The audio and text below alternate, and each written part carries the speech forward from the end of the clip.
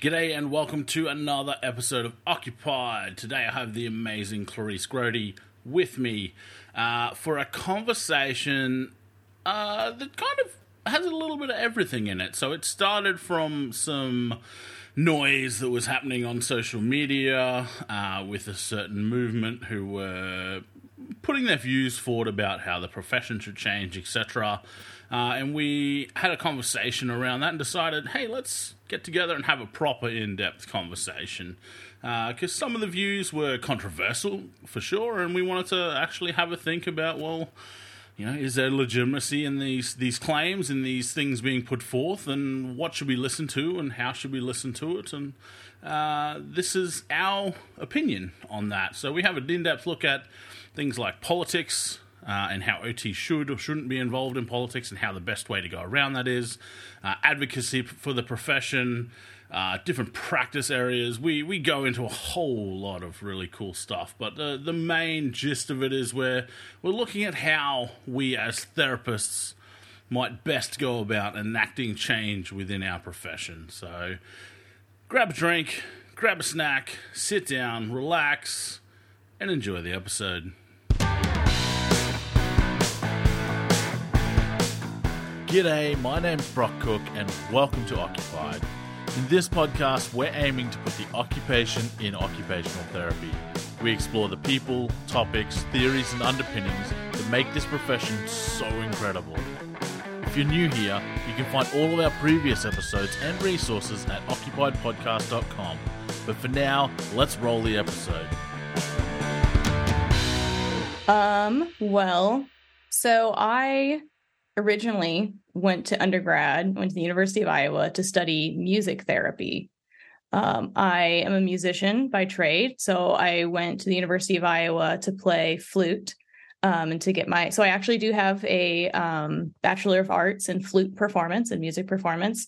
And so I wanted to find a way to make money while still being a musician, right? Not that it's not impossible, but didn't really want the hard gig life. So I looked at music therapy because I've always really liked science and health, and thought, oh, what a perfect merging. Well, come to find out that music therapy is a lot of singing and playing guitar. Neither of those two things can I do, and definitely can't do them well. So needed to find something else. And there just wasn't enough research and job security in music therapy. So I was looking for a new career, and my mom recommended to me occupational therapy because she has Dupuytren's contractures. So she had numerous hand surgeries, which is also part of why I didn't want to be a musician long term, because Dupuytren's, right, brings in your fourth and fifth finger and kind of locks them in, which would make it very difficult to play the flute, especially if that sets in around my 40s and 50s. That would have put a pretty hard cap on when I could continue to be a musician. So thinking long term already, so she recommended occupational therapy. I shadowed her occupational therapist, an outpatient hand therapist, found it really fascinating, did more research. I found out it was only a master's degree, check there, had a good starting income when I graduated, and then also kind of had that perfect balance of creativity with science. So it really kind of checked all the boxes that I was looking for in a career, because I thought about, going to med school, but that's 4 years plus like residency and so maybe you make a little bit more money, but you don't really start your career till you're like mid-30s. And so the fact that I could get my master's and still have a decent job prospect was really attractive to me. So I don't have some kind of big heartfelt story about, the early way that OT impacted me. It was a, per usual, fairly logical decision as to check the boxes of what I was looking for in a career, and I didn't look back. I completely disagree that's per usual. That is the most forethought I've ever heard from a young person making a massive career decision. Who thinks about the health conditions that they're going to have in their 40s when they're that young? I don't even think about it now, and I'm only a few years away. Someone who's raised by a lawyer and an intelligence analyst in the U.S. Army. Wow. Yeah, so always thinking about what could possibly go wrong in life and how to... Well, when you say and like how that, to counter, like I was thinking about dark. Long-term disability insurance as like a 20-year-old, Jeez. This is why I do policy, because that's how my brain thinks. Yeah. Oh, bloody hell. I don't even think... Yeah. Yeah, that's definitely not normal. And it would not be usual. You say as per usual. That's definitely not as per usual. I've talked to a lot of people. Usual for me, maybe. I've talked to a lot of people, and that is so far from usual. Most people in their 20s are like, oh, where are we going to go drinking or something? And I'm not going to say that wasn't part of the equation. So. Oh, I was saying that it didn't happen, but that's for a lot of people in their 20s, that's probably the priority. Well, yeah, and I think I'll admit it made it really hard to write essays when I was applying to OT school because they always kind of want some sort of essay around like how occupational therapy impacted your life or why you wanted to become an occupational therapist. You're like, it hasn't and yet. I really had to think hard because I couldn't write an essay around that it pays well and has good job prospects. I'm like, that's not going to convince. That's not a really emotional enough story of being like, well, this is a very logical decision. So I came up with other things that, Columbia, if you're listening, I didn't lie on my essays. I just may have exaggerated some of the emotional attachment. Well, it obviously worked. It worked. I love OT. I think it's a great profession. So where did you end up after you graduated? So obviously you said you went to Columbia, finished your course there. Where did you end up? So I moved back home to Kansas City, Missouri after I graduated, and I got my first job in home health, worked there for 9 months, and then went and worked in acute care. But while I was doing that, I was also volunteering. So I did a third level 2 fieldwork. So I have my master's, so I didn't do a capstone. I did a third level 2 fieldwork with the American Occupational Therapy Association with their federal affairs team. And so that's where I really kind of learned what AOTA does, what AOTA is, why it's important, and what the federal affairs team is. And that's really what kind of made it click for me that this is what I want to do. I want to do policy. I want to do regulation. So once I graduated, I immediately got involved. I applied to be a advocacy chair with our Home and Community Health Special Interest section with AOTA. I was appointed to that a few months after graduating. So never too early to get involved. So I held that position for 3 years. And then, because that's how long the terms are, 3-year terms. And then I also got involved with my state association on their advocacy committee. And a year after doing that, I was asked to run for the director of practice. So about a year into graduating, at that point, I'd left home health. I had started working in acute care. I ran and was elected to the board of directors for the Missouri Occupational Therapy Association as the director of practice, which primarily is in charge of kind of understanding practice in the state and setting our legislative agenda in Missouri. So all while working full-time as a clinician, I was doing all of the volunteering on the side with the goal of trying to move towards a career in policy. Wow. Again, not usual, but I like it. So yeah.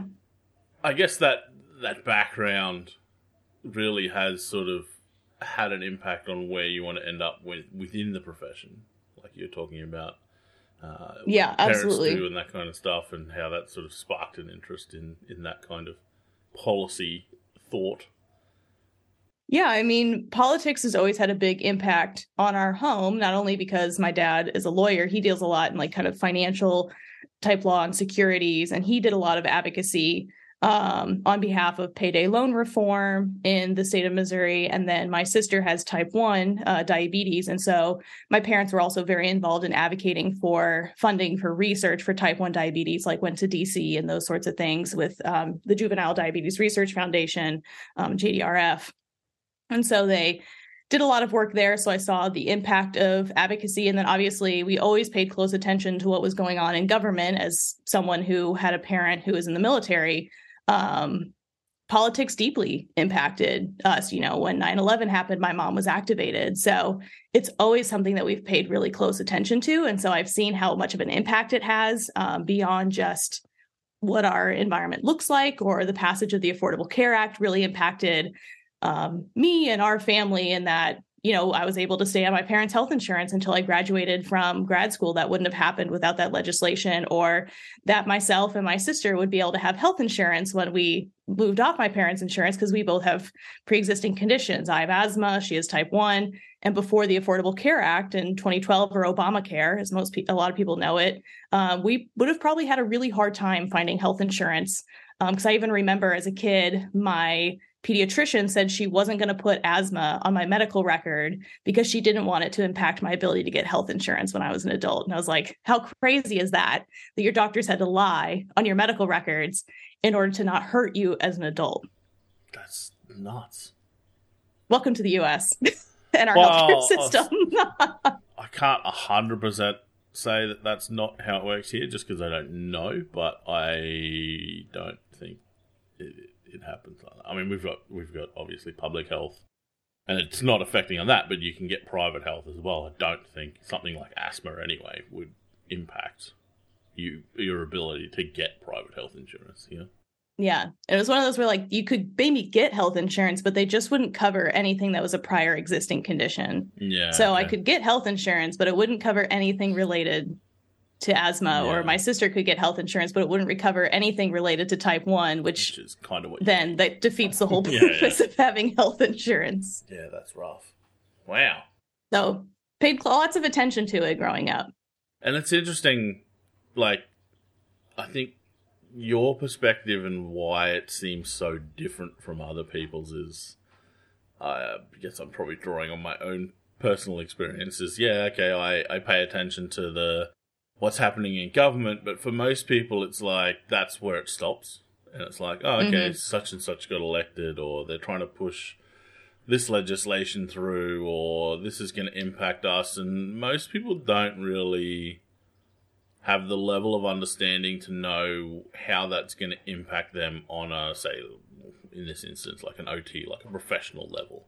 Like, okay, they're going to push this through, or this other party's been elected to government. How is that going to impact? Until, obviously, in Australia, it's OTA comes out and says this party, so before each election, OTA is usually pretty good about they usually will send out, I guess, a summary of how the different parties are going to lean with regards to health-related issues.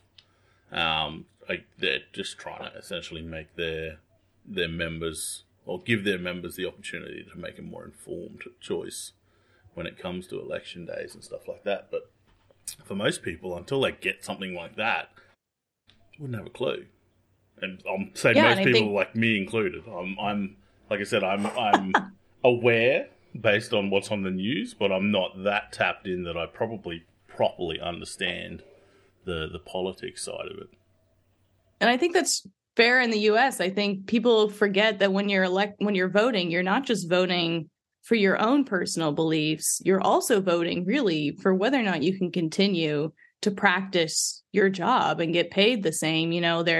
The way that we primarily have two parties, the Republicans and the Democrats. And depending on which way you vote, they support different things in healthcare or have different visions for how our healthcare system should look, which is a large reason why I even went to the fieldwork at AOTA, because that was when the Republicans took control of the House and the Senate. Donald Trump won presidency, and there was a lot of rhetoric around repealing the Affordable Care Act. And they did make numerous efforts to repeal the Affordable Care Act, which was the, big change overhaul of the U.S. healthcare system that provided a lot of opportunities that people probably didn't even realize that they're utilizing until that would have been taken away. So that's a large reason why I got involved, because I said, well, if they're going to try and take this away, I want to make sure that my voice is represented, because that bill also had a huge impact on occupational therapy, because it required certain health insurance programs to cover occupational therapy services.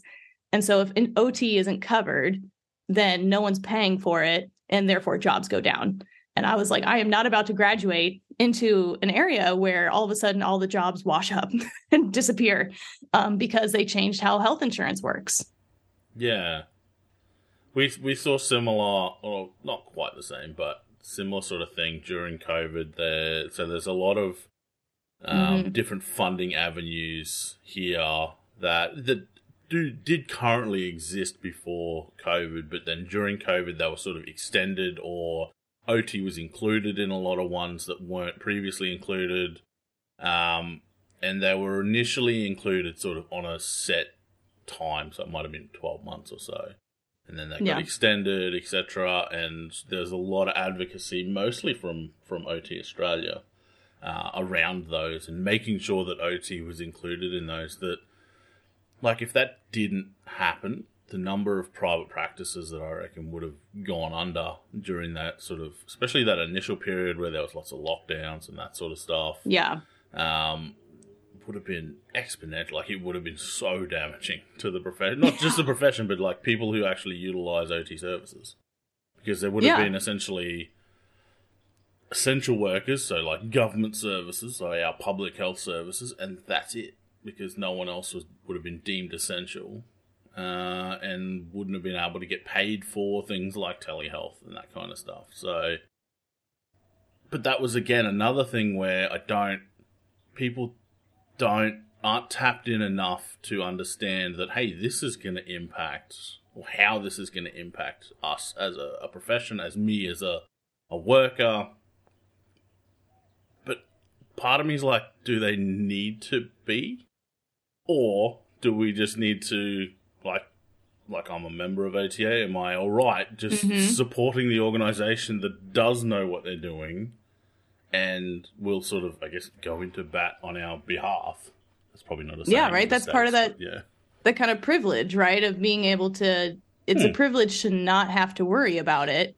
And I think that's, I always say that the best way that you can be an advocate, especially if you don't have a lot of time, is by being a member of your state and your national associations, because regardless of whether or not you're a member, you are benefiting from the work that they're doing on your behalf. They're not going to pass a piece of legislation that says this only impacts AOTA members. That would be ridiculous.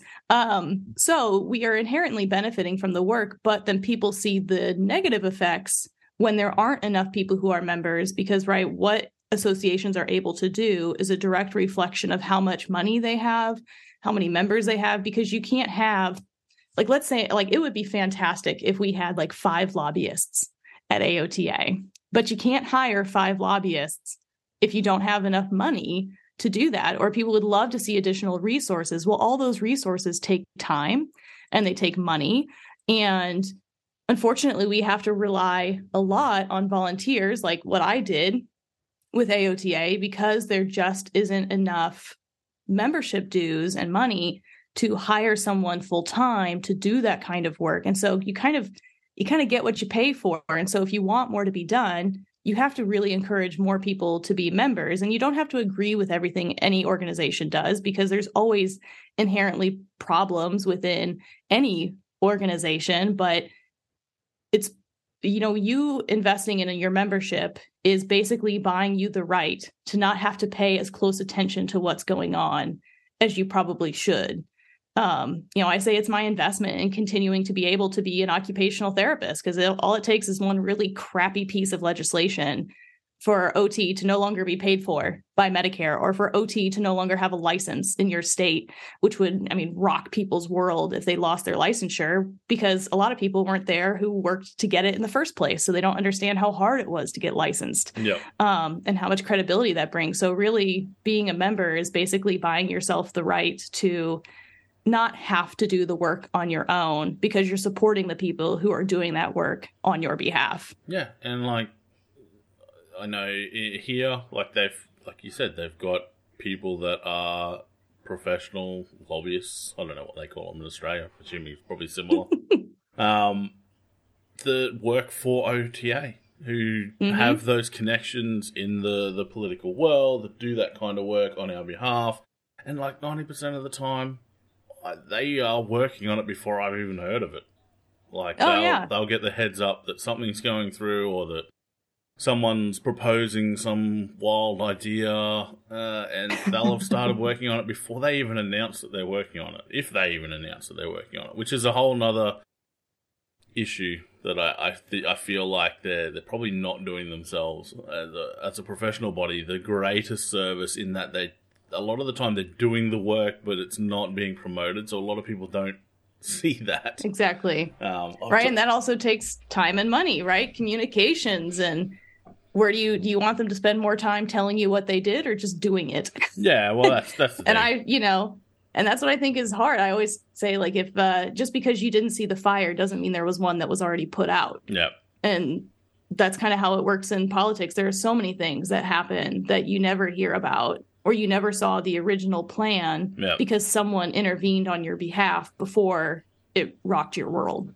I think it's kind of like a bit of a circle with professional organizations in that you kind of need to promote what you're doing in order to see members, or so that members feel like they're, getting their money's worth, or they see what their money is doing.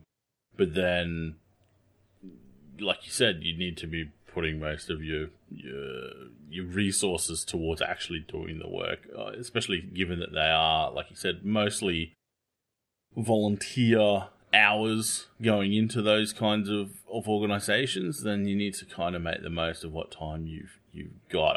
I've been pitching for ages, like OTA just needs to do like a monthly podcast or something, like here. AOTA has one now. I've heard they used to have one way back when I started this, and it was kind of dormant back then. Like it must have been 2013, 2014. There used to be one. But yeah, and I was like, that's probably where I got the idea from. I'm like, I don't know what, I'll do it for them. Like, I don't care. Like, well, that's what they had. AOTA, right, had a capstone student who wanted to come in and do a capstone with AOTA on podcasting, and it ended up being really successful, and he's made himself a nice little contract out of that now. So talk about making your own doors and making them open. He made a door for himself, and now I think I might know. He's got a job. Matt, I can't remember his last name. Yeah, that's him. I remember when he started, because I thought that's an odd way to take things. He started a podcast wanting to research about podcasts by doing a podcast. I'm like, why not? It's one way to do it. Quick way to learn. Trial by fire. Definitely.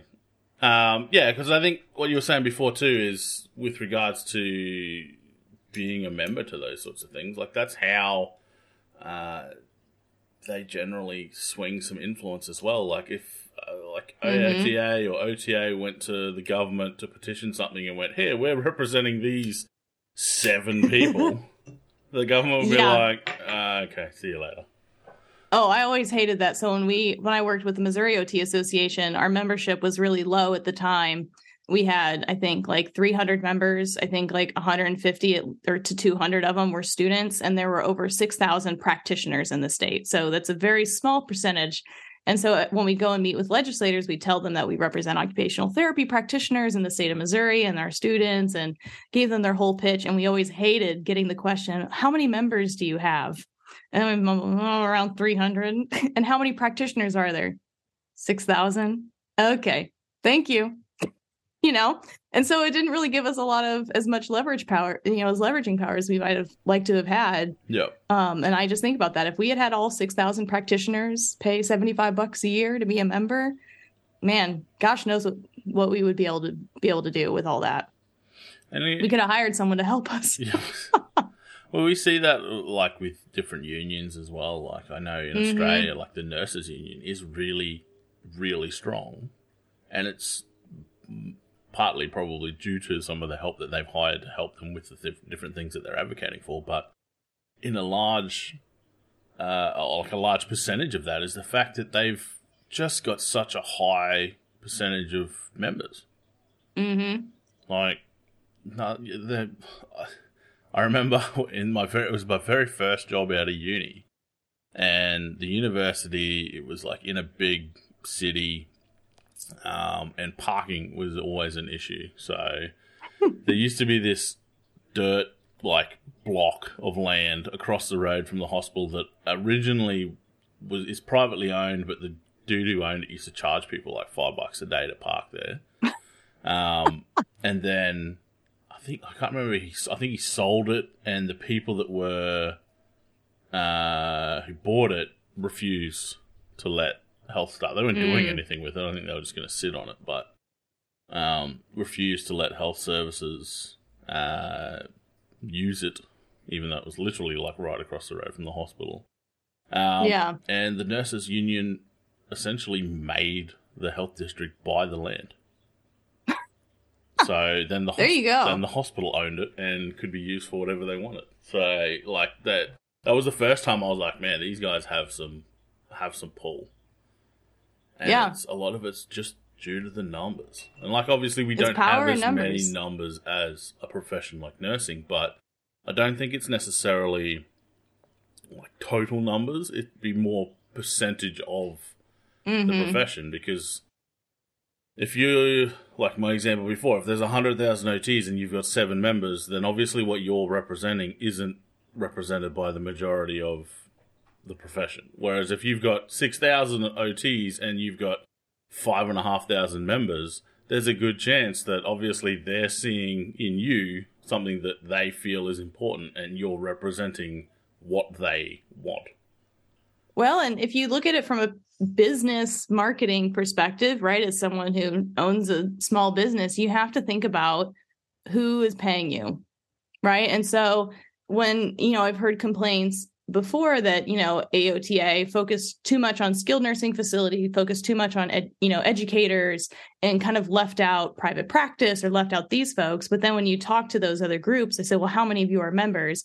And none of them were members. I'm like, okay, well, if you have educators and students who are your primary people who are your members, are you going to put out more content for the people who are already paying you? Or are you going to put out more content for the people who aren't, in the hopes that maybe they will? And like, I don't know, I'm more likely to respond and to take someone's thought into consideration if they're already a part of my membership program or have bought my course, versus someone who's never going to buy from me in the first place. Like, why would I listen to that person? Now, AOTA is obviously different. Like, they are more profession driven.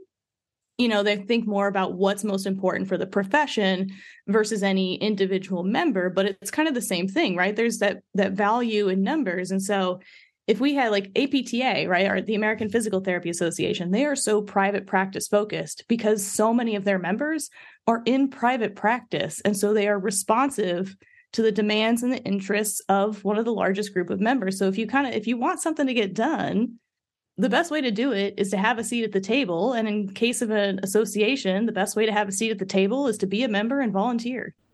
Get involved. Then you're more likely to be heard. Yeah. Yeah, 100%. Speaking of your private practice, how did Amplify OT come about, and what does it do? What do you do? Those are very good questions. So like I am... Who's your daddy and what does he do? So Amplify OT, I started it in 2020 as a website and a blog. Mostly it was twofold. One, I wanted to get information out there because I found it really frustrating trying to find information that was really specific to occupational therapy and to my specific needs. Because I think AOTA did a fantastic job putting out information, but it sometimes misses that clinical connection. And to be fair, a lot of that is because many of the people who are writing some of the briefs are not always practitioners. They're lawyers or lobbyists. And so it's hard to kind of make that clinical connection. And so I wanted to produce information so that I could help other people get the information that I had been looking for, and save them some time so they could better advocate for themselves and for the profession. And then the other part of it is that I wanted a place to write under my own name in the hopes that I could use it as kind of a portfolio to get a job in policy. Now, there was a few life things that kind of came up and some opportunities that came up that ended up allowing me to actually pursue growing Amplify OT full time instead of working for a corporation or a health agency. So I'm fully non-clinical. I work fully from home. I work fully for myself doing contracting. So I do various things. I do a myriad of contracts with different groups, providing different resources.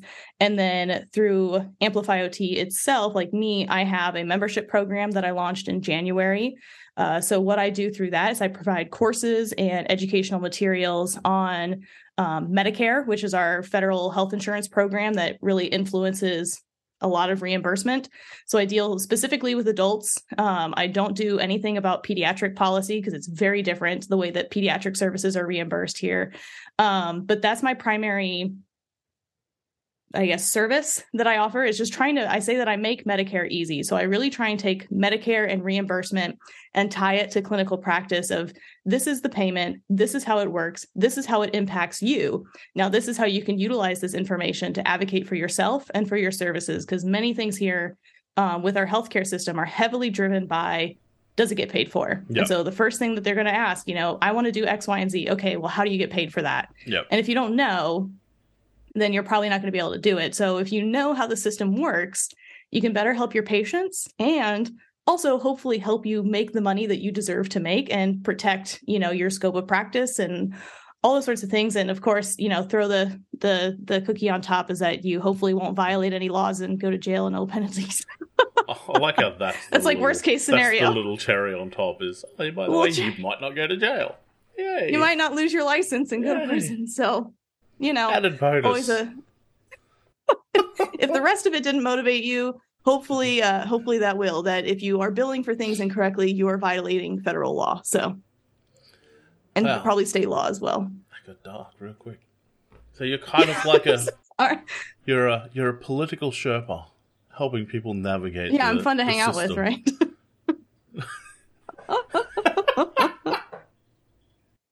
I'm enjoying it. Oh, good.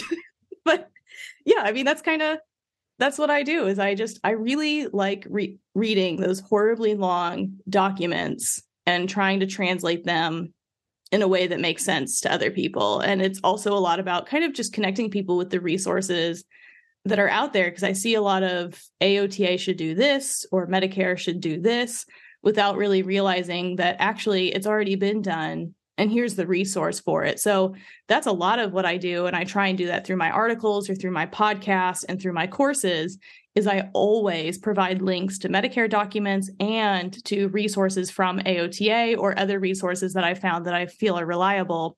Because oftentimes the resource that you're looking for already exists. It's just maybe difficult to find, or you're not using the right keywords in order to find it. So Googling things is a skill. And it's something that I happen to be good at after doing this for a long time. I think I feel like OTs should be better at searching, especially given they've just completed a course where they have to navigate like scholarly databases and that sort of stuff. So you'd think searching would be something that we're half decent at, but oh well. And I think it's a lot, knowing the terms. Like most people don't know that when they're looking for home health reimbursement, that the right terms to probably look for are CMS, home health, PPS. It's a prospective payment system. Like if you don't know that, then if you just type in home health payment, you're just going to get a ton of blogs from variety of sources that may or may not have accurate information and may or may not be linked to actual resources. Versus if you know kind of what you're looking for, it's a little bit easier. And so I kind of, the Sherpa, I'm there to kind of help guide you through. This is why you need your political Sherpa to guide you through this maze of language and acronyms. That's what I should have made my logo. It should have just been a donkey or a llama. Yeah, like just a silhouette of like a dude with a stick climbing up a hill. I can picture carrying your 6 bags. It now. Yeah, that's awesome. So we connected on Instagram a few weeks ago when there was a little bit of controversial ideas being thrown around that was kind of polarizing a few people when a certain movement was, I'll call them accusations, throwing accusations around that the profession wasn't doing what it should be doing or what it potentially could be doing, and was seemingly laying the blame for that solely at AOTA's fault. Yes. Since then, I've had it because I'd never heard of them at the time, so I'd been off social media for personally off for 8 months by that stage. Good for you. Good for you. Even on the occupied stuff, I'd probably been off for 6 weeks, and that was, I think I'd been on for 20 minutes. I'd come back on for 20 minutes, and this just exploded in my face, and I had people messaging me, and I'm like, oh my god, what the hell's going on? I was like, this is, welcome back. Welcome back to the cesspool of social media. Yeah, wow. And we got chatting about a few of the ideas being thrown around, and you put out a very educational video around it, and we were like, well, let's get together and have a chinwag about it and see what we can navigate, see if we can Sherpa our way through some of these issues. Yeah, because there's always two sides to a story, right? And I think that's always the difficult part about social media, which has been shown time and time again, that polarizing rhetoric and fear-based rhetoric spreads like wildfire. And I think that was capitalized on to a certain extent to get more views, get more likes, people share it. And if someone is so confident in their convictions, and then it makes other people feel like they should also feel that way, which not saying that, that's not something that multiple people utilize, right? I try and, I shorten my clips to make them more engaging. We all use tactics to get more views on social media. I just disappear for months at a time. A scary message spreads a lot more quickly than a positive message. Yeah, definitely. And after the last few years in the news, I'm pretty sure we've all seen examples of that happening. 100%. So, in the, I guess for public, I'll put this out there to the public to start with. So we're talking about the full scope OT movement. Mm-hmm. But just to be 100% clear, we're not attacking the people who are running it or anyone that supports it. We are just having a look at some of the ideas being put forward, and I guess how it's being marketed. And on my part anyway, I'll be giving my opinion on it. Same. Which again, same, if our opinions differ, that's not anything to do, it's no reflection on anyone else other than these are our opinions. So get that out there nice and clear so that people know where we stand with regards to it. So, where to start? So, I guess probably the biggest thing, there's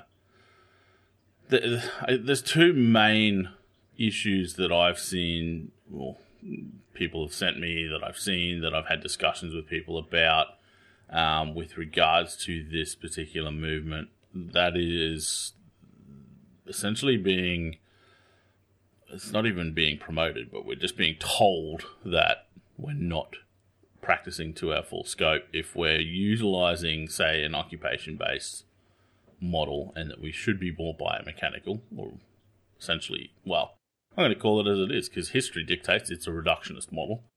And the other is that that's all AOTA's fault, because apparently I don't know the exact rhetoric that was used, but it was essentially they're promoting the movement away from any kind of biomechanical setting. What's being called the traditional medical model, which generally refers to hospital, any kind of institution, so inpatient rehab, skilled nursing facilities. Home health is sometimes included in what we call the medical model, but it could also be a community-based service because it is in community. So there's been a lot of rhetoric around that. There is some implications that AOTA is moving away from the medical model or is trying to no longer support occupational therapy services in the medical model. And there's been some, in my opinion, shoestring theories around why this is the case. But if you look a little bit deeper or do some of your own investigation, you'd see that actually a large majority of the resources that are available to practitioners have to do with the medical model, because a good chunk of people work in the medical. I worked in 2 medical model settings, because if you work with adults, chances are you work in one of those traditional, quote unquote, traditional medical model settings, and deals with Medicare. And so, we can get into all to that, but yeah, that's kind of the gist of it, is some implications that we're being failed as a profession by our national association, and that there's, in my opinion, is being presented as a conspiracy theory to move away from the traditional medical model. There's been accusations that it's possible that OT will no longer have a presence within 5 years within the medical model, and some other rather inflammatory language that I think is categorically false. It seems to be and correct me if I'm wrong, because you're probably much more well-read on this, that it's AOTA pushing schools to stop teaching it. That's been some of the implications. That was part of it. Yeah. I think there's been some blame on ACOTE or some blame on, so right within the US with OT, we have ACOTE, which is does accreditations for our occupational therapy programs, NBCOT, which is the National Board Certification of Occupational Therapy, which runs our national licensing exam. So if you want to practice in the US, you have to take the NBCOT, and then AOTA, which is our professional association, that most people are familiar with, which does a lot of resources and lobbying and advocacy on behalf of the profession. And there's been some conflation around that. There's been a lot of pressure, I guess, from these organizations to make schools no longer teach. There's been accusations that schools are no longer teaching anatomy, or they're no longer teaching physiology or biomechanics. But to be clear, and I put out a very short reel about this, AOTA has no influence over what courses or programming is going on within certain institutions. They're certainly not calling up universities and saying, don't teach this anymore. If anyone were to have any kind of influence on that, it could potentially be ACOTE, but ACOTE just writes the standards. And as long as programs are meeting those standards, which they are relatively vague, which is purposeful, but they do have, specific language using, what is it? I can't think of it. It's like a triangle thing, but it's not Maslow. But there's certain language to kind of show what kind of level of competency you have to have in certain categories. It begins with a B. I should know this working. Bloom's taxonomy. Yes, that's it. Bloom's taxonomy.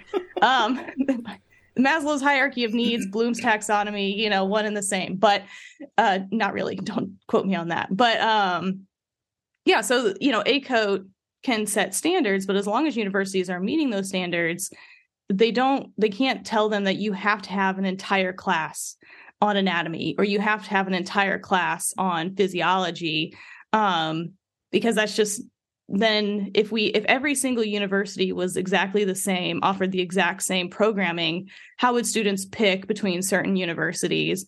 And then also, where would there be room for innovation in education? Like, I can tell you, I only graduated 5 years ago, and my program looks very different from when I attended there 5 years ago, because they've changed things, they've taken feedback, they've learned, they've tried new methods. I mean, education, just like anything else, is always an experiment in trying to figure out what fits the needs best. And frankly, every generation and every cohort is different.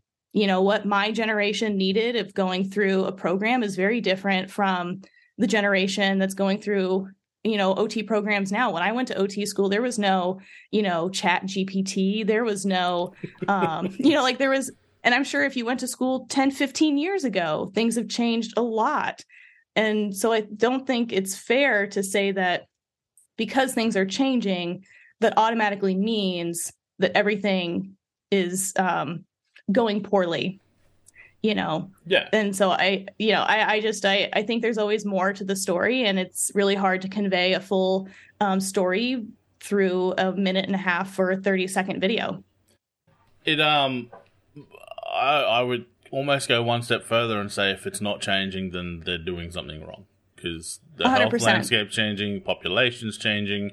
So the course, the program should be updating and changing to keep up with that. Also to go, because I'm going to air this out. I've never said this on the podcast, but I'm going to. I probably have, I don't know.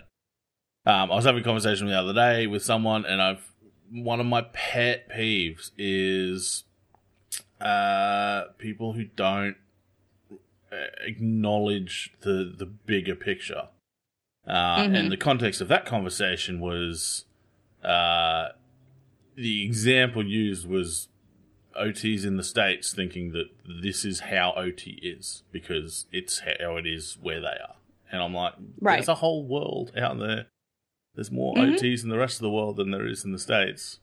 And like we don't all do it that way. And looking at that on the I guess the broader context on terms of education is all these courses are WOFED accredited, and a lot of that guidance on course content, etc., and course design sometimes comes from WFOT.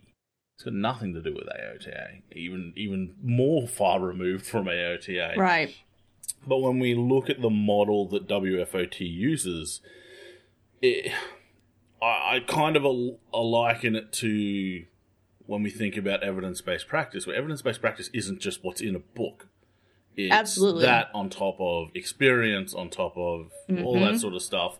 And the same thing happens for course design from a WFOT point of view. It's the program sort of, I guess, core content and coupled with local needs and local resources from wherever that course is. So obviously a course in Australia, or even within Australia, a course where I am in sort of rural regional Australia is very different and should be very different from a course in a metropolitan city, because yes, we have that same core philosophy that we're being taught. OTs in general all have that same core philosophy. This is why, by the way, and that's coupled with the needs and of the local area. So like my course has a strong flavour of rural and remote health, rural generalists, working with First Australians or Indigenous populations, because that is the where I live. That's the big hot button things of where I live. So that's incorporated on top of the general OT philosophy that everyone teaches.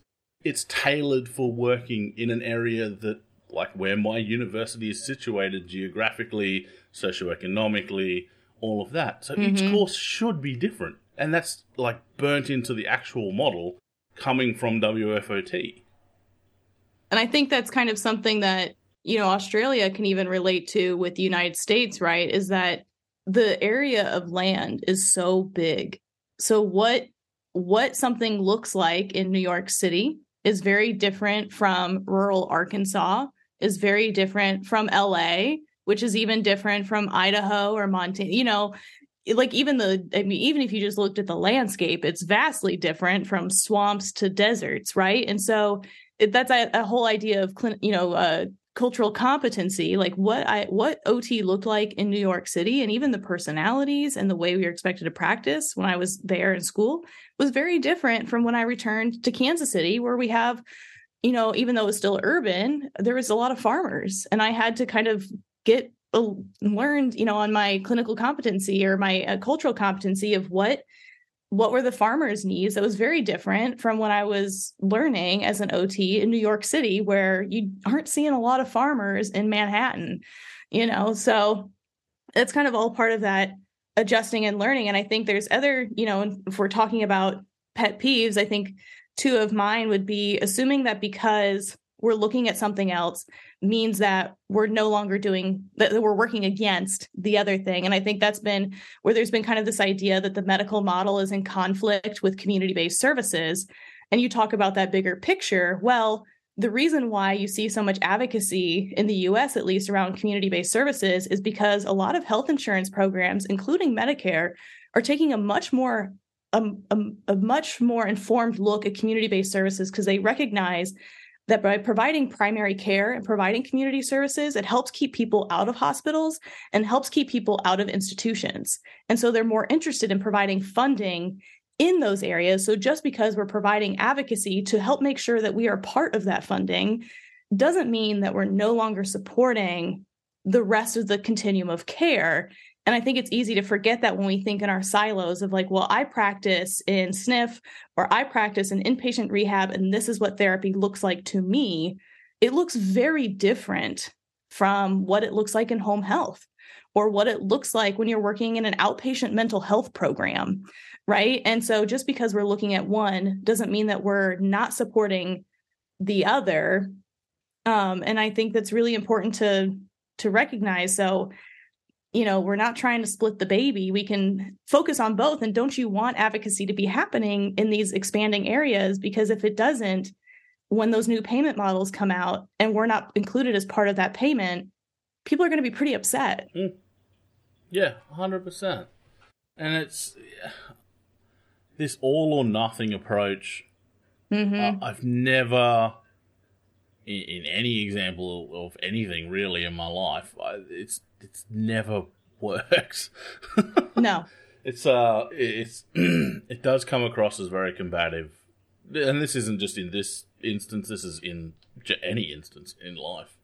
If you're completely bullheaded about this is their opinion, but mine is different and mine is the way and everyone needs to see it my way, without sort of finding that middle ground, then yeah, you're going to come across as aggressive, and you could say it as nice as pie, it's still going to come across as aggressive.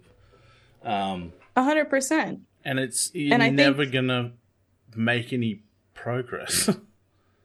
And I think when we're talking about, being culturally competent, thinking that bigger picture, there's been a lot of rhetoric around fixing people or making them better.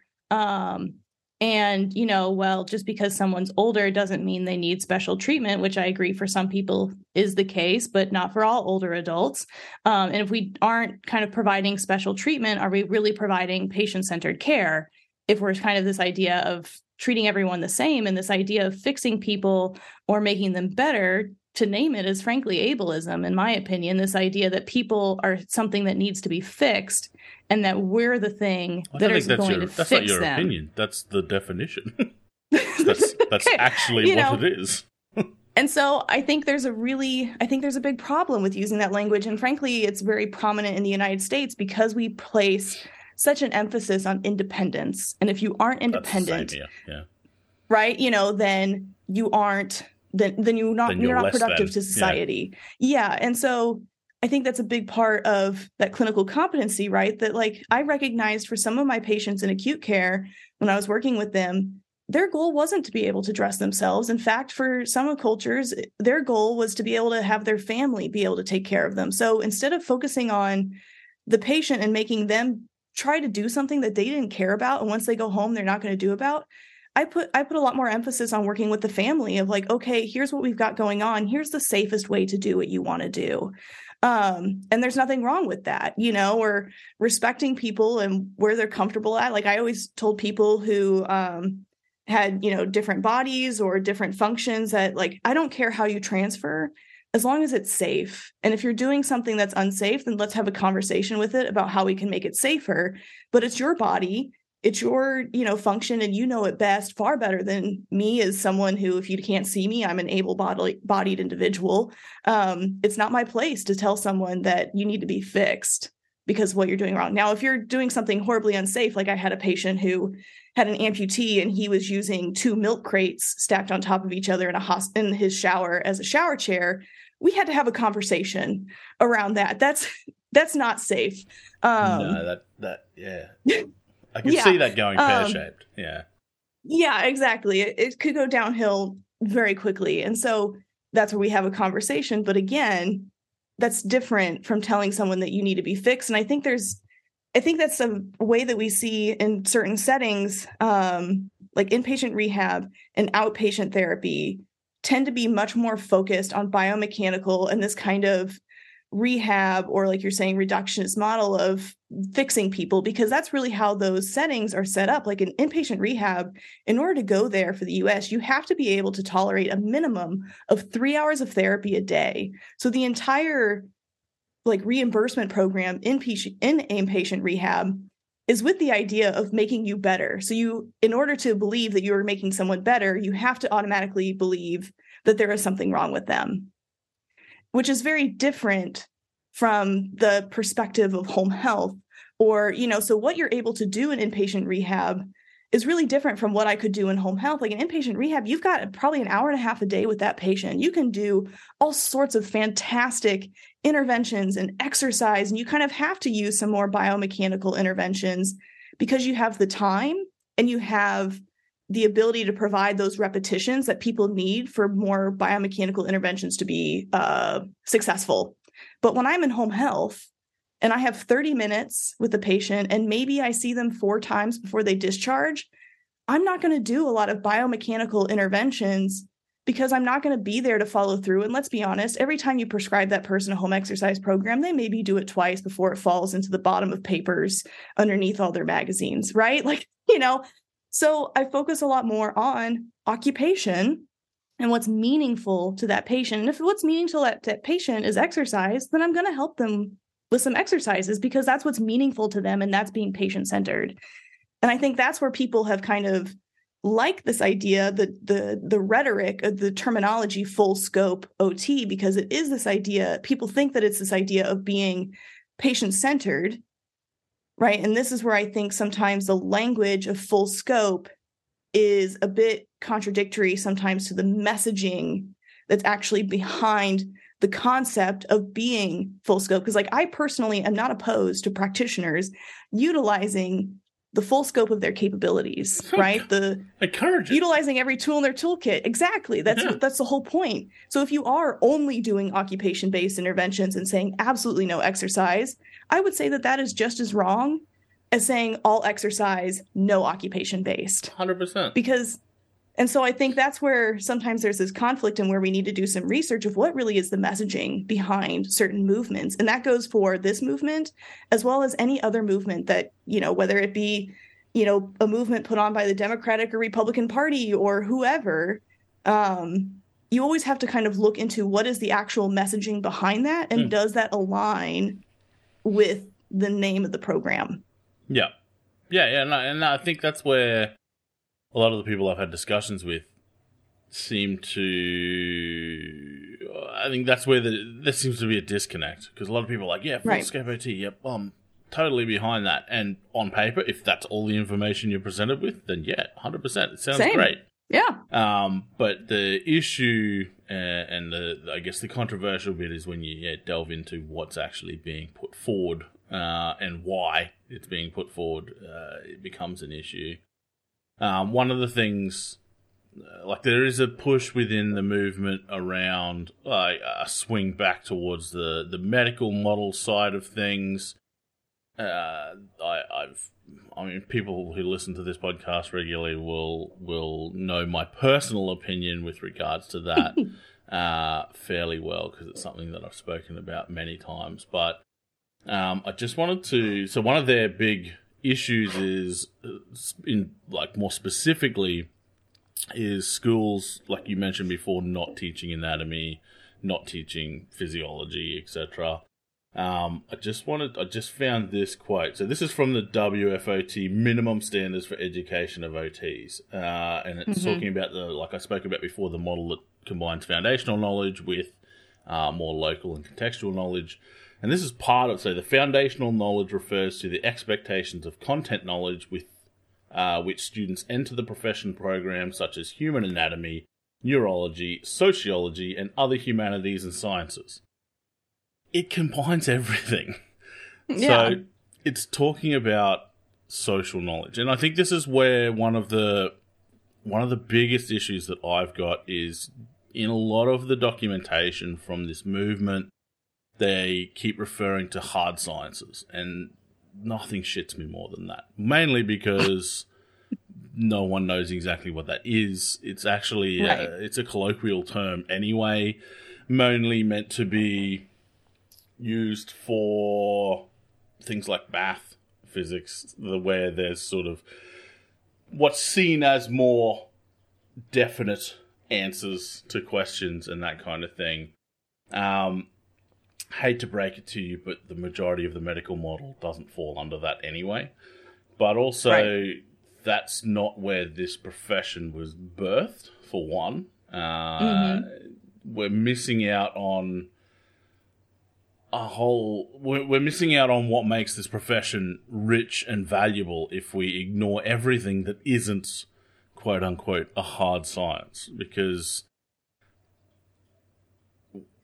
there's nothing then that differentiates us from any other profession, for one, which is our pet peeve of mine. Because I'm like, one of the reasons, and this is like a whole other podcast episode probably, but one of the reasons why No one knows what we do. One of the reasons why we find it so difficult to describe ourselves, one of the reasons why some people are advocating to change the name of the profession is because we don't talk about it. We don't talk about it because we don't have this unifying identity. And one of the reasons we don't have that is for all the reasons that I've just described, because we're being pulled in every direction and no one's sort of heading up this identity direction for the profession.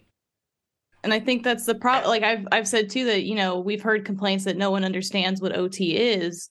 Well, personally, I think that there's a crisis of understanding of what OT is within our own profession. And I think a part of that is because what OT is looks different in every single setting. And that's where, you know, I've developed my own pitch of what occupational therapy is. If someone, you know, off the street asks me, and I say that, you know, we tend to work in medical settings, but really we're experts in problem solving and task analysis that involve, you know, multiple different factors like the person, the environment, mental health, you know, all sorts of things, which is really different. And I think so there's a crisis of understanding of what OT is, because if I pull aside any OT and say, why should you get paid? Why are your services valuable? Why should I spend money on you versus someone else, like in our healthcare system, an aide who tends to cost a third of the price of an occupational therapist? Why should I pay the OT over the aide? And if you can't answer that question with something that shows me why you are valuable, then that's a problem. And I think we have that problem. And I think, you know, that's something that I try and help fix with some of the information, is that's part of, right, that understanding the full story. It's not just the patient in front of you, it's all of their other contexts and their factors that influence them. Because even if I have a patient where I understand biomechanically that the difficulty is the fact that, you know, they're too weak to be able to stand, but that person has crippling anxiety that prevents them from being able to even come close to sitting up on the edge of the bed, that is no longer a biomechanical problem. That is a mental health problem. And that's something that we're working on addressing with that particular patient. You know, and so just looking through things like what you said, like what people tend to call like the hard sciences, which has also been used a way to kind of demean what people call the soft sciences, which often involves mental health and psychology. You know, if we only look at these kind of, like, I can tell you that in acute care, I no longer know all the muscle attachments. I don't know all the things about the brachial plexus because I didn't need it. You know, I could look things up if I really needed something very particular, but I didn't need to know the attachment of the long head of the biceps to help me understand that this person is having difficulty brushing their teeth or caring for their grandkids. I didn't need a manual muscle test to tell me that this person was having a difficulty standing up from the bed, because I was able to just observe them having difficulty standing up from the bed. And if you can't kind of understand all the things that are going on in your head at the same time and kind of articulating that in a way that makes sense to people, that's where I think we have this crisis of faith and this crisis of understanding of what is OT. And it's easier to blame someone else for our problems than to kind of take that reflective look of, well, what do I understand occupational therapy is? And do I really know what it means? And do I really know how to communicate that to someone else? Because no one's going to buy your product if you can't explain it to them. And in this case, the product is occupational therapy. I would even go as far to say, and some people may disagree with me, that's fine, but I would go as far to say that being able to assess and analyze rote learnt anatomy and physiology knowledge is 1,000 times easier than being able to understand it on a depth of why people do what they do and what's important to them. Absolutely. I mean, I can tell you, I got a C+ in my neuroanatomy class, but you know, I would consider myself a good therapist, and my patients seem to do well. You know, and I had to look things up, and I will admit that sometimes working with neuro patients was a weak point of mine, but that's also, to be fair, I was on the orthopedic unit and the cardiac unit most often. So I didn't have to know as much about the neuro patients because I didn't work with them as often. And that's also where continuing education comes into play, right? And I think that's another, if we're going to go on to another soapbox or another pet peeve, is this idea that school is supposed to teach you everything that you ever need to know to be an occupational therapist. Because first of all, no one remembers everything they learned in school, because it's like drinking out of a fire hose, you know, of information, right? Like you are pounded with hours of information every day, and you're just trying to survive. Yep. Like, I could not tell you what the first lecture was in my program. I've got no idea. I probably didn't wake up from like a learning coma until like 4 months into school. And so this idea that OT programs are supposed to prepare you for everything that you might ever encounter, I think is frankly ridiculous and unrealistic. And if that's what you want, then you're going to have to go to school for 10 years and you're going to have to pay for that. And nobody's going to do that. So the whole idea is to teach you how to learn and how to think like an occupational therapist. What makes occupational therapy practitioners different is the way that we think, not necessarily what we do. And I think that's really important to, when people say OTs or ADLs, no, OTs are so much more than ADLs. And so I'm not threatened by the fact that physical therapists want to suddenly do ADLs, because to me, what makes OT unique isn't the fact that I do ADLs, it's the way that I think about problems that involve mental health context factors that I can tell you isn't always in physical therapy education. So I'm not afraid of my job going away because I understand what makes me different. I think what you touched on before with regards to mental health too, like I did really well in those anatomy physiology subjects. I got A's in those subjects, and I probably still don't remember any of it because I haven't needed it in my practice area. It's not an area that, like, I've worked in mental health my whole career. And like you said, I know a lot more about those different muscle groups and areas from my powerlifting coaching than I do from my work, because I've never used it in my working career. Yeah. The neuro stuff I've used a bit, but a lot of the practice area stuff is more sociology and social connections, because that is a massive part of mental health practice. One of my biggest gripes with the movement when it was initially presented to me was the fact that they were presenting OT as this one blanket idea. This is what all OTs think. This is what all OTs should do, including mental health. And as someone who has worked my whole career in mental health and is very passionate about it, as I feel should be portrayed in this podcast, that's just wrong. It's not true. There's no way I could take a more medical model approach, because one I remember, I think it was in a video from one of the founders, whatever you want to call them, people involved with the movement, was talking about there not being, or like that the medical approach had been completely taken out of mental health. And I'm like, well, what approach? Like, what would you do? Right. Someone's diagnosed with schizophrenia. Are you going to like cut out the diseased bit? Or like what exactly does that look like?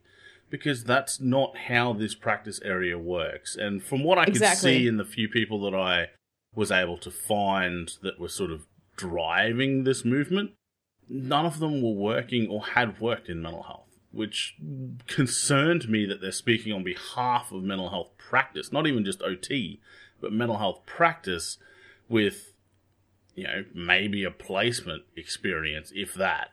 Right. Because the other thing is, like we were talking about before, with courses and content being tailored to the environment, is mental health OTs are much more common in Australia than they are in the States. I've spoken to multiple people in the States, and there's a whole lot of like political issues with regards to why there aren't that many anymore. Whereas in Australia, it's common. It's really common. I would say it would be probably at least a quarter of the profession work in mental health. I think the last stats I looked at, which granted was a very long time ago in the States, I think it was about 4%. Like, it's a massive difference in how many people work in mental health between these two countries, let alone every other country. Right. So I'm like, if you're going to speak on behalf of someone, at least have some representation, which ironically comes back to a whole lot of things that we've been talking about with regards to politics and representation. Because you can't, I can't speak on behalf of someone who has schizophrenia, or like the population of people who have schizophrenia. I don't have it. I've never experienced it. I have my professional understanding of some of the difficulties that the individuals that I've worked with have been through with that condition. And also, some people will have heard there's been an episode. I spoke to Rachel on this podcast about her experience. Obviously, I've never worked with her, but I have that professional understanding, and that's it. I don't have a lived experience. I don't have like a family member or a friend with that condition who I can draw on that. So, me speaking on that population's behalf would be completely inappropriate. Right. I could speak on my experience with depression, but even then, that's just my experience. I'm not going to go out and speak on behalf of the population. I feel much more comfortable speaking out with regards, and again, I still preface it, did it in this episode, preface it that it's my opinion with regards to occupational therapy, because one, I've been doing that for a very long time. I've networked with a lot of people. I do this podcast where I talk to people from all over the world. I feel I have a relatively broad understanding of what's happening in the profession, who's doing what, that kind of thing. Mm-hmm. But even then, it's still just my opinion. I'm not representing OT as a whole. I'm not saying OT as a whole profession should completely change directions and go down this other route, because that would be inappropriate of me to be doing. A change like that, when you're looking at representation, if you're specifically looking at representation within a country, yep, fair enough, then you still need to have more than 2 members, unfortunately. Yeah. Otherwise, and I think, again, inappropriate. And your talk about, mental health, I think there's a specific incident that I'd like to respond to where, and Rhiannon Crisp, what's her last name? Crisp. Rhiannon. Yeah, Crisp.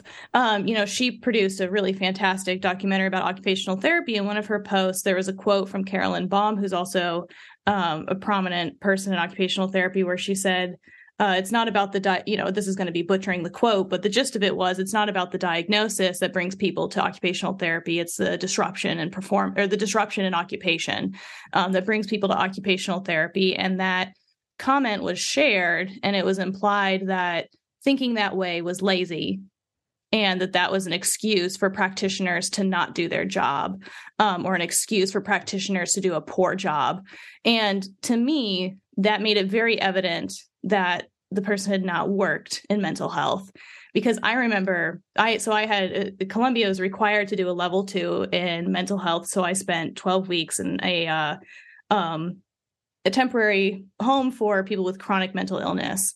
And so I remember having a really hard time when I first got there, because their medical charts were 2 pages. And these are people who are 50 years old, right? They're individuals with chronic mental health diagnoses and a history of homelessness. And so I had a really hard time because, too, I kind of sometimes, I grew up in the Midwest, and I kind of been raised with the mentality of, well, if you're not doing well, then you just do better. You just try harder and you get better, right? And I had a really hard time working in mental health because I didn't have diagnoses. I didn't have medical histories. Shoot, half these people, we didn't even know what their actual birth date was. We had guesses, but every time you asked that person, they gave you a different month and a different year. And honestly, who knows if even the name that they gave us was 100% the name that they were born with. And that's what happens when you're working in some of these populations. And I remember going to my supervisor and saying, what do? I don't even know what the diagnosis is. So how am I supposed to work with these patients and, with these folks? And she said, well, it's not about that. Even if you have the diagnosis, no 2 people who have schizophrenia have the exact same presentation. You might have, and I think that's the same thing, right? No 2 patients with a total knee replacement are exactly the same. And so while understanding a diagnosis is part of it, it's not the end all be all. And if you only respond to that person's diagnosis, then you're really, again, not providing patient-centered care, which is evidence-based, which is the most appropriate type of care, and also what's reimbursed, mind you. There's a reason why someone's diagnosis isn't what qualifies them for occupational therapy services. It's about the disruption in function, the disruption in occupation. So I really had a strong reaction to this idea that by not understanding the diagnosis, that is somehow being lazy, or which really I find just offensive to imply about someone. But, I think, again, that's just evident that you haven't worked in some of these other settings where really, and she was right.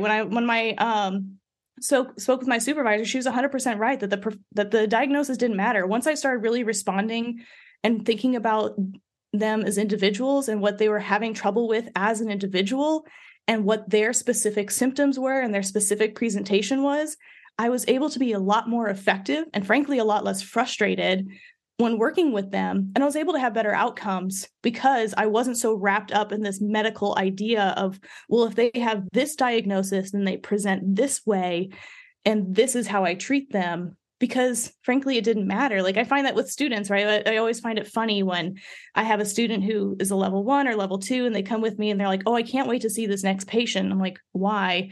Like, well, they have congestive heart failure and I've never seen a person with congestive heart failure. I'm like, oh, you have? I'm like, but they don't look, they may be a little swollen, like they might be a little puffy, but it's not like, I might talk to them more about sodium intake or something than someone else who doesn't have CHF, but it's not really about the diagnosis. We're going to go in there and ask them about, frankly, their disruptions and occupations, what's meaningful to them, what they want to get back to. The diagnosis is part of it, but that's not the end all be all. That's not what I'm only focused on. And I think when you look at other settings, especially like outpatient settings, it is often a lot more focused on the diagnosis because it tends to be a lot more orthopedic in nature, which tends to be kind of your simpler population at times. If you have an elbow injury, it's easier to focus just on the elbow. And when you're focusing in some of these others like mental health or even acute care, you're focusing kind of on, the patients who have an alphabet soup of diagnoses, and you can't pinpoint that the experience they're having is due to this diagnosis. It's about the disruption in occupation. And I guess someone who's, to feed off that, he's sort of calling that concept the lazy way of working, obviously has very little to no understanding of the concept of occupational justice, which, that's a kind of a core part of it, is occupational disruption, occupational deprivation, and that kind of stuff. Mm-hmm. But also, that's not a concept that's, like, exclusive to mental health. That's not a concept that's not a concept that should be foreign to any OTs, I would hope. To me, that not focusing on that, to me, is the easy bit. Like I said before, like if you're, like you said, no person with a knee injury is, like a knee replacement is going to be the same. Well, okay, medically, they might be relatively similar. But how that impacts that person's the thing that's going to really differ, and how it's going to affect their life, and how it's going to, the types of things it might stop them from doing, short-term, long-term, mid-term. That's where the difference is. And you can't treat people all the same. That's why I've said multiple times, like, I hate the word function in occupational therapy, is because function is, it's a term derived from math and physics, that if you put the same input in one end, you're going to get the same output at the other end. And that's not how people work. Like, you can give two people a knee replacement, they're going to recover at different speeds. It's going to impact them different. What you do with them from a treatment point of view is going to be different. People aren't functions. We don't operate like that. We operate on a more social scale, weirdly enough. Sociology is a lot bigger part of OT than we want to believe, apparently, or that we're willing to acknowledge. And that frustrates me so badly. And I completely relate to what you're saying with regards to diagnosis, and I've said it on here a few times. Like, I can 100% do my job really successfully without knowing what a person's diagnosis is, because I'm not working with a diagnosis. I mean, that's how I was in home health. All I got was like their name, their address, and like what they were most recently hospitalized for. Yeah. I didn't get anything else. Yeah, and it's the same. Like, I was expected to figure it out. Not saying that's always the best way to practice. It would have been nice to know if they had recent surgeries. Yeah. But, like, there's more to people than what's on their medical record. Well, that's the other thing, is I was talking to my students recently, like only in the last couple of weeks, about like priorities in client-centered care, and the medical diagnosis, or what they may even have been admitted for into a hospital, may not be actually what they're worried about. Like, I gave examples of people who were, admitted for something, doesn't even matter what it is, but their priority is, who's going to feed my cat while I'm in here? Like, stuff like that. Like, just because the priority that we may see from a medical point of view coming from our trained eye with working in a medical field may not even be remotely what the biggest issue is to that individual. And unfortunately, you're not going to read what that actually is in a medical chart. You're going to have to talk to people. You're going to have to find out about them, and you're going to have to build an actual relationship with people rather than just a relationship with what their chart says. Yeah. And I can think of like two I attended a conference yesterday, and these gals gave a great example of that where, they had a patient who kept being readmitted because they weren't going to dialysis. And so, of course, they were labeled non-compliant and all sorts of things with their plan of care. But when they sat and talked to the patient, they became aware of the fact that it wasn't that he didn't want to go to dialysis or he had a death wish. It was that he was claustrophobic. And so the idea of going and sitting in a dialysis chair for 6 hours hooked up to a machine, he just couldn't do it. And so he just didn't go to dialysis until he got so sick that he came back to the hospital. And they were trying to address that. And the hospital said, well, that's not why he's, here. And, they went on to talk about their advocacy around that. But it takes you back to that point. And I had a patient, again, a young guy who was labeled as non-compliant with his care because he wasn't going and getting injections he needed some type of injection to maintain his condition. It was an unusual neurological condition. And so I remember I was like, well, why is this guy not doing it? Like, he's 25. What is the issue here? And I sat and talked with him. Well, he didn't have transportation. So he didn't have a way to get to these infusion clinics. And he was so tired of being dismissed by clinical workers because there was also most likely some racism involved in his care. He was a Black male. And so people just dismissed him and no one addressed the fact that it was a transportation issue. It wasn't that, again, he didn't want the injections, but he had a transportation issue and had a health insurance coverage issue.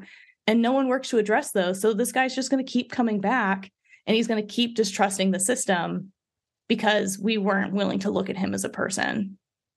And so I think that's where, I had all the information in the world in his medical chart, especially in the hospital. You've got all sorts of information in the hospital. I know what he's doing every hour of the day, but no one had bothered to ask what the barrier was to him being able to participate in what he needed to do. And if you don't have transportation, how are you supposed to get your injections? It has nothing to do with non-compliance. And you're not going to get that information from your hard sciences.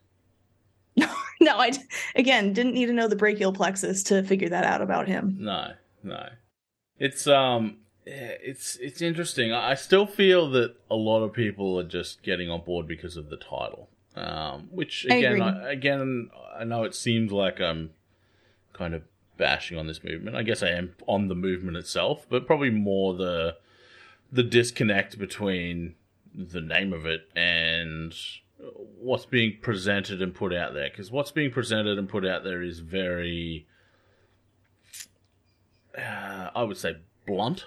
And I've heard from a number of practitioners that feel, I guess you'd say, attacked. It feels very blame. If you're not doing it this way, then you're wrong, kind of thing. You're a bad therapist. You're lazy. You're dumb. You're lazy. Apparently, that's been said, like you said, actually been overtly pointed out. And a lot of it just I feel like the heart of it. It probably did start with something that was, an issue for those individuals in their individual practice areas, something that was impacting them. But I just feel like the way that it's been managed, the way that it's happening, the way that it's being pushed, isn't doing them any favors, isn't doing the profession any favors. And you can kind of see that in some of the amendments that, I guess you'd call them amendments. there's been some changes to the original petition, Missions, so to speak. Yeah. And one of the last amendments was essentially saying, we're not changing any of the actual points that we're pushing, but we're changing the tone. It's in quotes. I don't know why it's in quotes, but the voice and the tone of the petition were revised. It's to dismiss the people who are upset about the tone. You only put things in air quotes to dismiss something. It feels passive aggressive. Yes. But I feel like, the issue that the key issue seems to be we don't like AOTA in the grand scheme of things. But the reasons why don't actually align with what AOTA does, as we've explored earlier. So I don't know. I can't get behind it because it doesn't make any sense to me. And there's too many differing messages, even between the frequently asked questions and the actual petition. There's differences in language. They're talking about a coalition in the frequently asked questions. And I did see somewhere where I think it's on their timeline. It has been formally made known that FSOTC is seeking to complement the efforts of our national bodies in supporting their efforts. That's not really clear in what they're actually pushing for. No. In the petition. It very much seems like we're going to storm this Capitol kind of movement rather than hey, let's make everything better. And I think, as I'll always say in my consistent messaging, is it's important to go to the source. Figure out where the information's coming from. Figure out what the data is. Just because something's in a chart doesn't mean that it's accurate information. Figure out how the way that questions were asked to get the kind of information. There's lots of ways to word a question in a way that gets you the results that you wanted. I just encourage people to do their research, never take something at face value. And that goes for, even our conversation here. Like, don't take us at face value. Do your research. Look into. Preface it at the start saying this is just our opinions on what we've had access to. And I know that there's going to be some blowback with regards to some people saying, oh, well, that's not what we meant. Well, that's fine. But that's how it's being interpreted by me. And that's obviously how it's being interpreted, at least most of it, by yourself. Which means that there's definitely other people that are out there that are interpreting it this way. So it might not be what you meant, if that's the case. But that's what you've said, and that's what's being interpreted. Yeah. So that is a marketing issue. It's kind of like saying that bullying is a joke. If a joke is interpreted as bullying, then it's no longer a joke, it's bullying, right? Interpretation is important, and how something is conveyed is important. Messaging is important. And it's always a learning. And I think if, this is going to become a more inclusive movement, then fantastic. And let's see, proof is in the pudding, and I'd like to see that. And I'd like to see a more inclusive and comprehensive conversation and discussion around information, and making sure that information is accurate, because I have definitely seen instances where information is withheld to make things appear a certain way.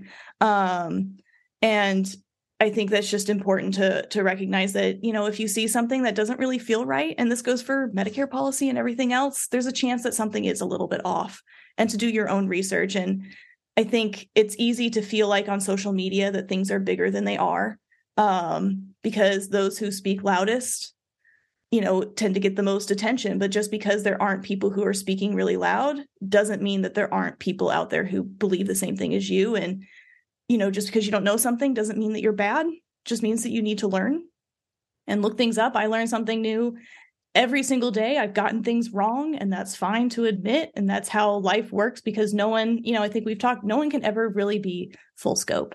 No one can ever really be, fully informed and the most evidence-based and the most client-centered practitioner. If that's what you expect of yourself, then I encourage you to seek your own mental health help. That if you are expecting yourself to be this perfect clinician, then you're setting yourself up for failure. And there's no such thing. And that's okay. I've made a large number of mistakes in my career, and I'm only 5 years in. I'm sure I've got lots more mistakes to go. I fail every day is what I say, and so give yourself a break and look up the information, make a decision for yourself. It's really hard to convey a nuanced message in 30 seconds, in an hour. And that, goes for this podcast, goes for anything that I put out on social media. I get questions of like, well, this isn't always the case. I'm like, that's true, but I had a minute and a half to try and get a point across. And I can't capture that all in a 30-second reel or TikTok and, 5 captions. And so do the research, go to the source, and make your own informed opinion. That's what your patients expect of you, and that's what's expected of you as a professional and, frankly, as an individual. 100%. And again, we're speaking from the context of 2 different countries, and we're not necessarily representing those countries as a whole. No. So I represent myself, and that's about it. It may be different for every different country. I just want to finish. I just found this on their website, this quote, which kind of highlights to me one of the biggest issues, and it's an ill-informed issue, because the last sentence of this paragraph is, join the full-scope OT movement and let's return OT to its original form together.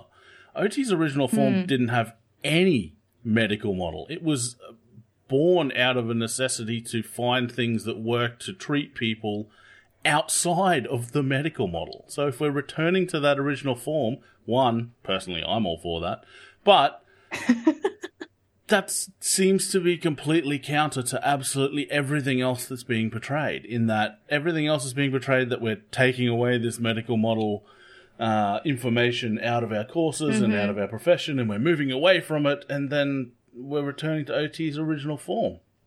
And frankly, OT's original form was community-based, and there's also a lot of problems with OT's original form in terms of racism and institutionalization and ableism. And so, returning to its original form certainly isn't something that I'm necessarily 100% voting for. Now, if we want to say we're going to advocate for, expanding into areas like community-based settings and home health and, and supporting occupational therapy in the medical model as well as all these other areas, fantastic. But to make this idea, I think that's a romanticizing of the past, which is always always popular, right? Because this idea, the 50s. Rose-colored glasses. Yeah, the 50s were so much better, except for that women had no rights and couldn't vote. So there's always grass is always greener. And I also encourage people that if you think that there needs to be change at the National Association, at your state association, that to get involved.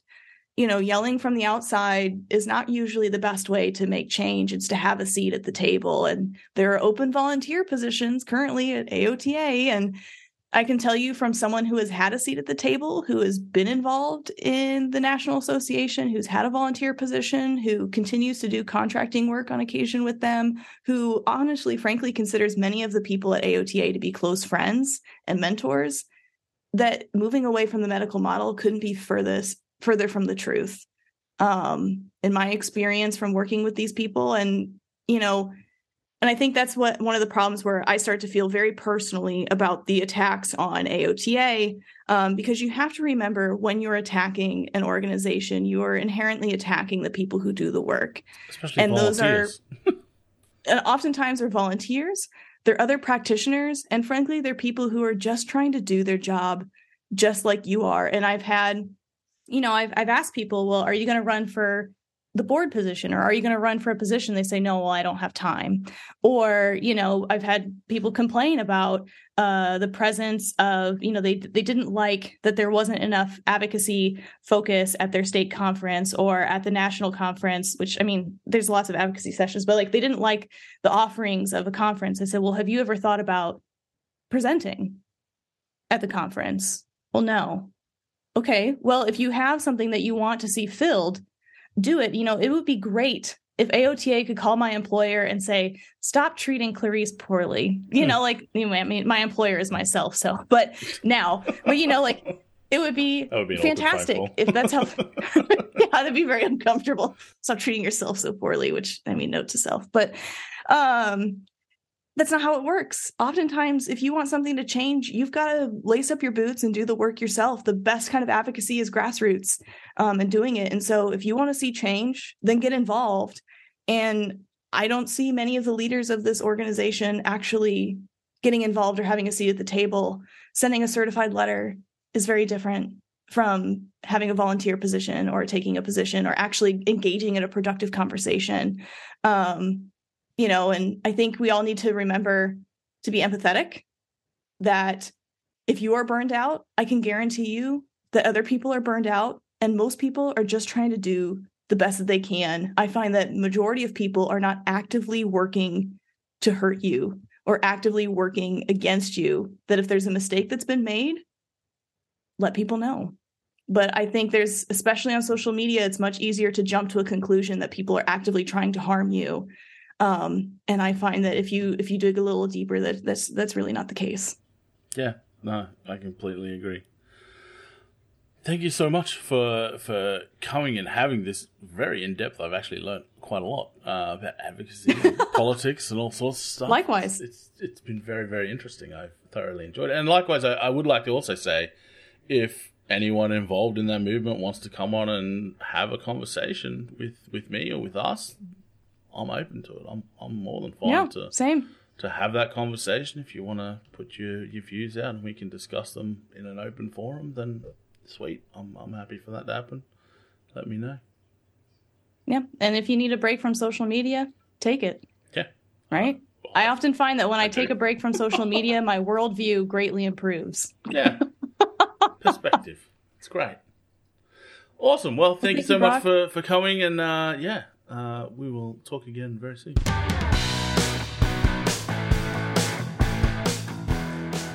If you liked this episode and want to check out more, head over to occupiedpodcast.com or search Occupied Podcast in your favourite podcasting app.